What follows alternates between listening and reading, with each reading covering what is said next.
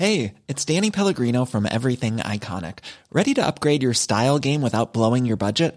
Check out Quince. They've got all the good stuff, shirts and polos, activewear, and fine leather goods, all at 50 to 80% less than other high-end brands. And the best part? They're all about safe, ethical, and responsible manufacturing. Get that luxury vibe without the luxury price tag. Hit up quince.com/upgrade for free shipping and 365-day returns on your next order. That's quince.com/upgrade.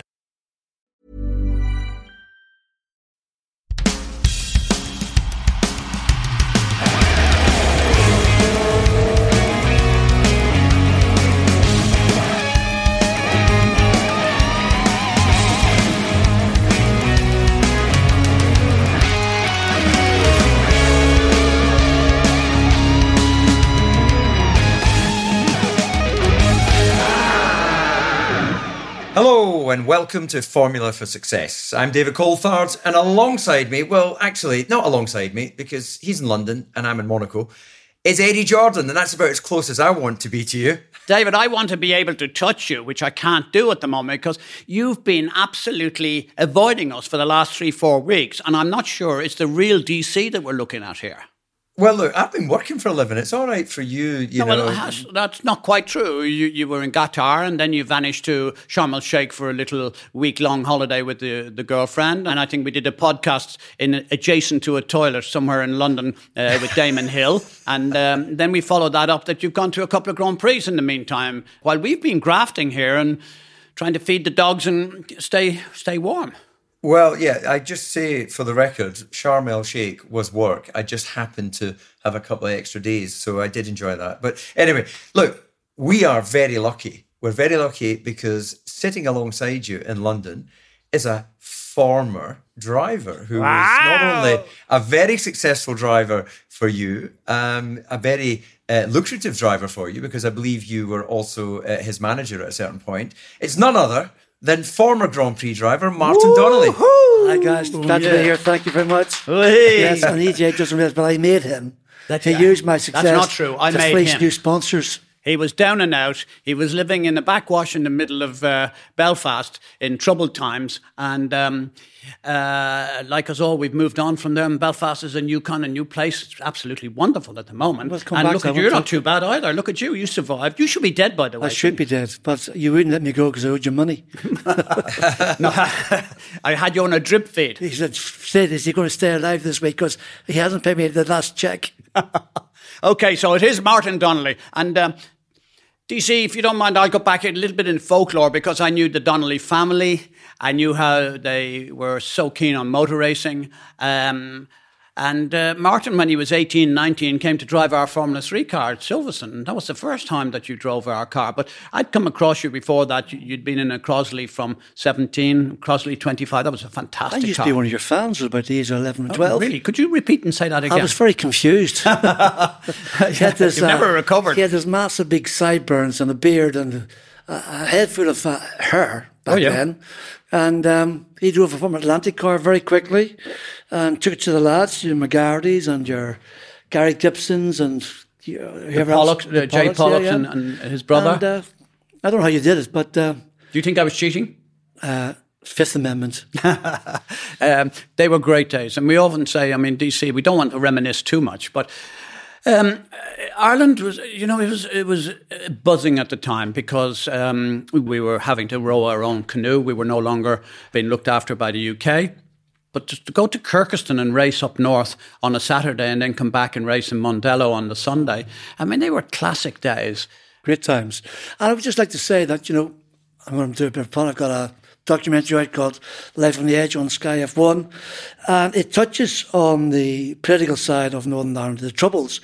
And I have to say, in all honesty, there was never ever any animosity between drivers from down south, the Catholics and the Protestants. Maybe at Phoenix Park when the marquee was done for scrutineering, and then the Sunday it became the church, and the Protestant would stand at the back and haggle the priests and people in the marquee. I have to say, and I take some credit or I take the abuse, whichever way you want to say it, Phoenix Park had a bit of a history of danger to it, and people got hurt there. So we decided that the scrutineering should become the church, and everyone go and pray collectively. And I thought that was a really nice thing, and I still think it was a nice thing right now. And everybody went, and that was amazing. But the point I'm trying to make is there was never any animosity. And when I was doing my documentary last year, we went back to Ireland, to Kirkerson, and I drove my original Cross E32F. And then we went down the Falls Road, which very much to people listening was very much a sectarian Catholic side of the city, and there was a divide called the Peace Divide, the Peace Wall, to the other side, which was the Shankill Road, which very much was Protestant orientated. I was shocked and horrified to see that every day that the Peace Divide is active. It's closed at 10 o'clock at night and at 6 o'clock in the morning. Even still? Even still. Well, and if we have this so-called peace, why are we the only city in Western Europe or the world has this active Peace Divide?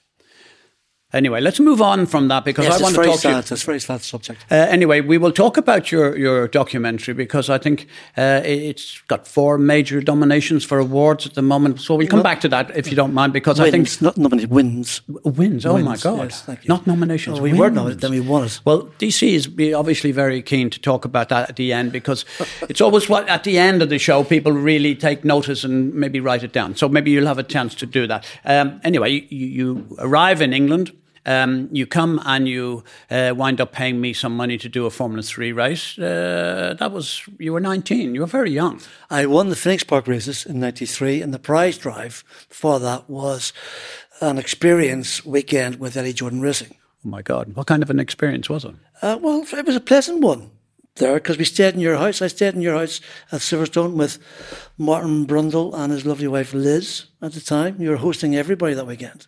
But that was the kind of way we ran the team, wasn't it? We had a party every night and everyone was welcome to stay. I'm not sure we had beds for them. But I didn't party because I'd just come from boarding school and girls and drink were all like bad things. The priest tell you those things. Well, obviously you didn't take much experience from your dad then because your dad liked to drink and he liked partying. That didn't make him a bad guy. But yeah, so we did the race the year weekend.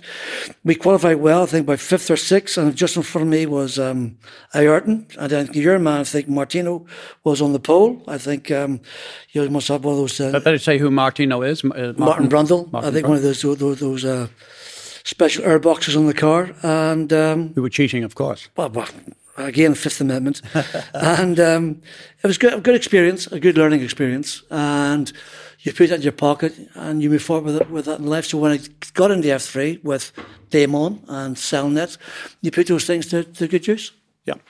Things rolled on quickly after that. And then you came back to the Jordan fold. At that stage, had I sold you on to Japan or that came later? I think that came later when you realised I was fleecing you. Yeah, I didn't like that because I thought I was making money from you, but it turned out to be the other way around. The thing was, it was the last.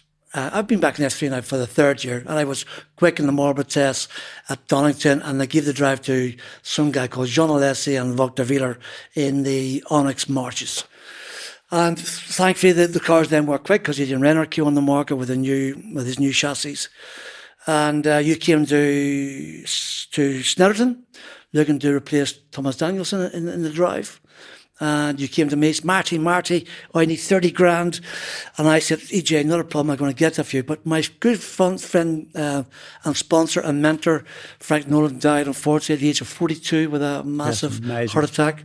But nobody knew that he died without making a will. I knew it, but you didn't know it. So I said, that won't be a problem. I'll get you the money. I'll go to Rio, his wife, and she'll pick up the tab.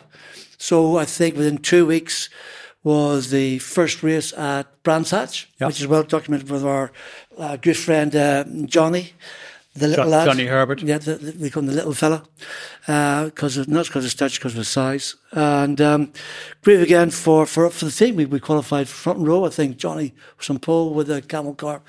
The works ran out with all the Renault developments, special floors and side pods. I didn't get that treatment that weekend. Of course not. No, of course not. No, that cost extra, didn't it? Well, you should have won the race. I won the race, but again, I didn't, if you remember, open the champagne because nobody knew how bad Johnny's accident was, and I didn't open it. And then the next day, we went to the St Mary's Hospital at the Sid Cup. I went to see him, walked in, and I've seen him looking better. We had a chat for about an hour.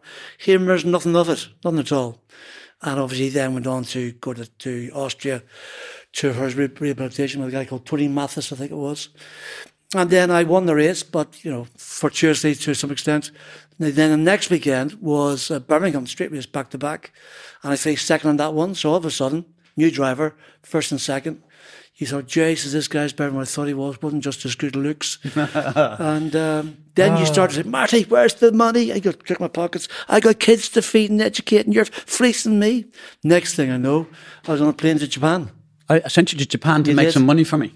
And I think we did that. Yeah, But then you did a deal that whereby myself and Alessi, Jean, were going out there every other weekend for more money. Yeah, but I had Kenny Atchison, I had you, and You'd have the grid. It's half the grid. Half the grid. Yeah. And it was unbelievable. I'm looking at the grid and I'm saying I'm on 10, 15% of everybody's earnings here. This is unbelievable. And you're like a bookie. Has he paid me yet? Has he paid me yet? Shh, DC won't want to hear this because this is alien. He's never, ever driven for me. He's never had to pay me a penny. Don't you think he missed out a lot in life? Not really. Trust me, DC. You got off light. I don't doubt that. Guys, I'm just, I've learned enough in life to not get in the way of a conversation between two Irishmen. He was coining it at this stage. DC, you would have had a laugh. But anyway, in Narita, I did 20 round trips to Japan to see you guys racing that year. It nearly physically killed me because we had to go through Anchorage because the flight, it was a ball ache, wasn't it? It was a shocker. Those were the cheap flights. Yeah, but I always went that way. Anyway, please, next question. DC, will you ask this man something and give me a chance to have a break here? Hey, I'm Ryan Reynolds. At Mint Mobile, we like to do the opposite of what Big Wireless does. They charge you a lot, we charge you a little. So naturally, when they announced they'd be raising their prices due to inflation, we decided to deflate our prices due to not hating you. That's right. We're cutting the price of Mint Unlimited from $30 a month to just $15 a month. Give it a try at mintmobile.com/switch. $45 up front for 3 months plus taxes and fees. Promo rate for new customers for limited time. Unlimited more than 40 gigabytes per month. Slows full terms at mintmobile.com. Hiring for your small business? If you're not looking for professionals on LinkedIn, you're looking in the wrong place. That's like looking for your car keys in a fish tank. LinkedIn helps you hire professionals you can't find anywhere else, even those who aren't actively searching for a new job but might be open to the perfect role. In a given month, over 70% of LinkedIn users don't even visit other leading job sites. So start looking in the right place. With LinkedIn, you can hire professionals like a professional. Post your free job on linkedin.com/people today. I want to move things along if I can, because look, all the backstory, Martin, of how you made your way to Formula One is, of course, fantastic. But I want to very quickly bring it up to you making your debut in '89 and your experience with that. Coming to Formula One, that's the dream of us all. So talk us through when you arrived mid-season. Well, I have to say, I had a great success in '88 and 3000. Those last five races, 2 wins, 2 seconds of pole, and DNF. And that led me on to EJ then paying me for '89. Really? Quite a large sum of money, 50k. Oh my God! Yeah, you're a very generous man back then, or just desperate for me. And but I thought you were good. Well, you always could spot talent. And then I was teammate to John Alessi. We became good friends then. And you're riding the wave. I never ever in motorsport aspired to be a professional driver or to be in British F3, because back home in Ireland, those were the guys on the continent. But with success in F3 and 3000, you're swept along, and through Eddie's good contacts and resolve, and he got myself signed. He had Alessi said, I don't think you ever got Herbert on a contract, did you? Well, he was managed by, believe it or not, Anne, who's Mark Webber's. Neil, yeah. And she was brilliant, actually. Mm-hmm. I have to say, she's the best person I've ever had to work with as a manager. We've said that many times on this show. And but I looked after. There was part of it that she would allow me to do it, so there was a little bit of a split somewhere along the line. So Johnny Herbert was very important for Jordan at that time. Winning the Formula 3 championship was a huge boost in '87. You came along, but that was for me. I've often said that the happiest and the most pleasant time, either the Jordan family, Marie, the kids, everyone involved, the late '80s was unbelievable, and you were very much part of that. Thank you. I'm glad to be there. But do you remember when you came to my hotel room in Mackay, 1986, wanted me to drive for you in 87 for free. And I asked you the question. No surprise there. Well, I don't know. She was a very generous man. And I said to him, what engines are you going to use for 87? And you said, we're using Spice. And I remember 2 years before that, there was a team in the UK used Spice engines, and the fuel octane in England is lower than Germany. And I said no to you. I said, I'm not going to do it. I went back to Swallow Racing with Tim Clues, and you got the young fella in the car, Herbert, and he came out and kicked our asses. So what do I know? Well, there you go. Yeah. But then you got wise and you came back.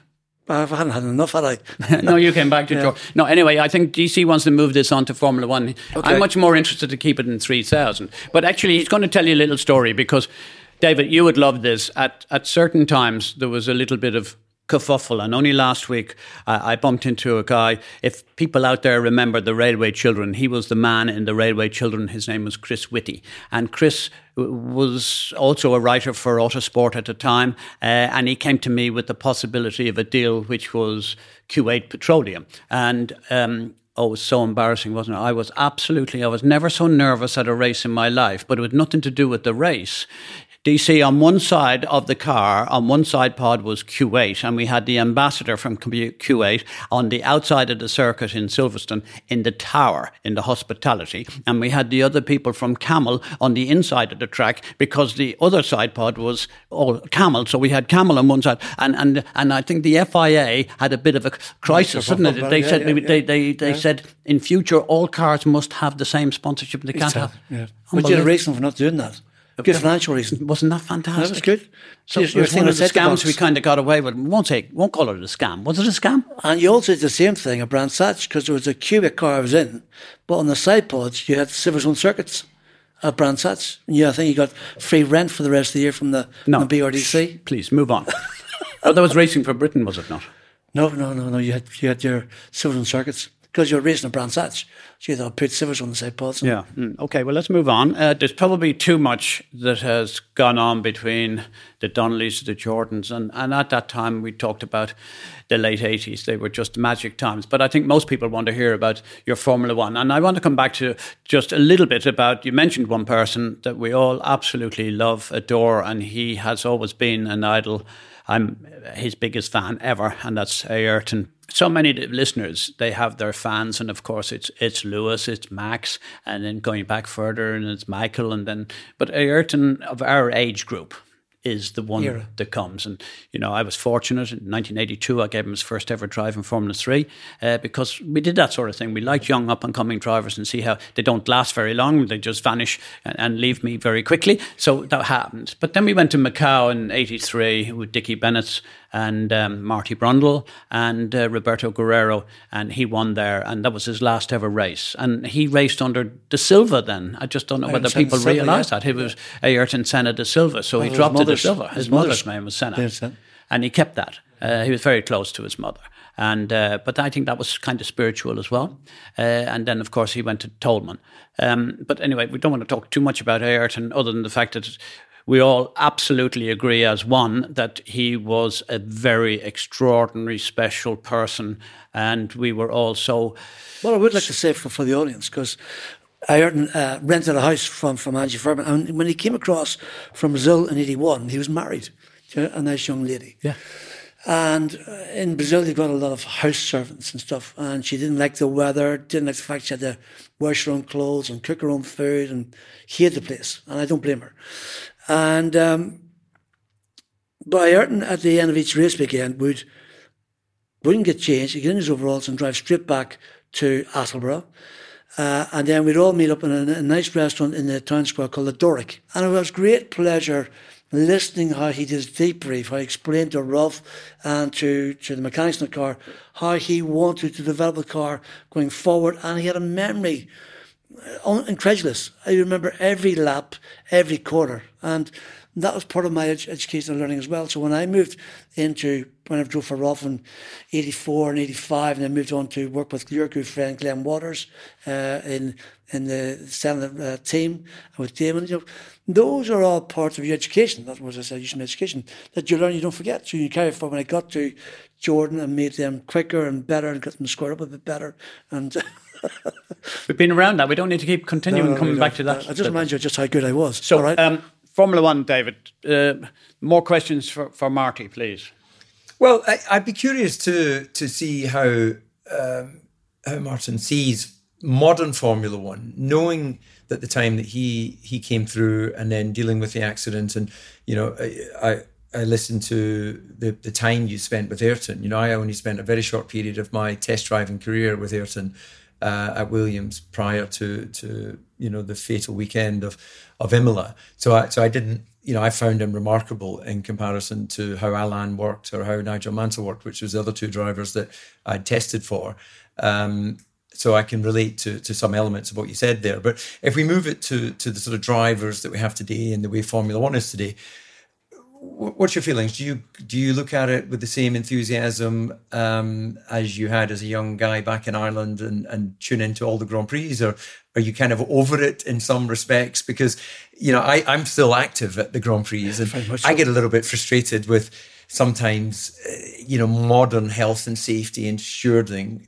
I still, I guess, have one foot in the old school gladiatorial element of let's go racing and show just how brave these guys are. Where do you see it? Because you've lived through a much more traumatic racing career than I ever endured. I would say for motorsport, it's a technology, it's a science. And technology is always moving forward. Look at our modern day phones and our laptops and our computers. Compare those to what they were 5 years ago. And compare F1 cars to what they were 5 years ago. And not necessarily it's always a good thing. Back in our day, David, we had no power steering, we had no ABS, we had no traction control, we had no paddle shifts. It was like, you had to build your shoulders up, build your arms, your forearms up, because when you come out of the tunnel set in Monaco at 185 miles an hour over that ridge, you had about 80 metres to go from 6th gear to 2nd gear. And you couldn't go 6, 5, 4, 3. You hadn't got enough time. It was 6, hopefully you grab the 4th and not the 2nd, turn in the chicane left and right, and back out again. And physically, after the race, you knew you'd done a race, okay? Well, your neck was falling off. Not so much because the G-force in Monaco weren't that high. You go to other circuits like back then from my day, Estoril and with the high Gs. With that, and I had a great guy called Tom Ryan, who's fortunately is no longer with us. I fly back to Heathrow, Reghamsay, be in my house in 2 hours' time, and he was there to give me a full body massage to keep the swelling down out of the body. But as I said, F1 has developed. It's a safer formula, that's for sure. I think, personally speaking, if I had any influence at all, I'd say let's get more cars in the grid. Because there's so many top quality reserve drivers in F1 teams now that can't get in because the inn is full. Back in my day, I think we had guaranteed 26 cars in the grid and 18 cars pre-qualified on the Friday. And those 4 fastest pre-qualifying got into F1, into the back of the grid. They haven't got these. So the guys in the grandstands who pay the money, the only reason we now got Q1, Q2, and Q3 is to get the cars in the grid, because you had Senna and Prost was set for the last 5 minutes and go out and do one lap. And those guys are baking in the sunshine all day, and that's why we have to do it. So we have to make it a showtime, a bit like the Liberty makes it now through Drive to Survive. Marty, I agree. Look, for the first 3 or 4 years of my formula, our first ever race was in Phoenix, and there was 39 cars. 20 got through, and there was 4 places left. And I'm telling you, that concentrated the mind, because the last thing you wanted to do was to be going home on the Friday night. Home. I mean, and thankfully, I touch wood, was one of the best things ever happened to me, because it learned and focused the mind to be quick from A1. As soon as it goes out of the thing, you've got to go like flat out. You brought something up that I think is, I'm not sure David went through that pre-qualifying. He was always in a top car anyway, so he wouldn't have had to do that. But yeah, I didn't do it. This is good looks. You know, the great thing about it, and we have had him on the show, and he was amazing, your old mate Bertram Gasho. Oh, yeah. He never missed at pre-qualifying. He qualified every single time. He was a great qualifier. He was absolutely rock solid. So that little car of ours, the 91, even though we were on the Goodyear tires, which were never as good as the Pirellis at the time, because they were always a bit quicker in the cold. Good qualifying tire. Yeah, they were a great qualifying tire. Well, thank you for listening to Formula for Success with our amazing guest, Martin Donnelly. This is the end of part 1, but he'll be back again next week. In part 2, the Northern Irishman opens up about surviving the horrific crash at the Spanish Grand Prix in Jerez, and it'll be released November 23rd.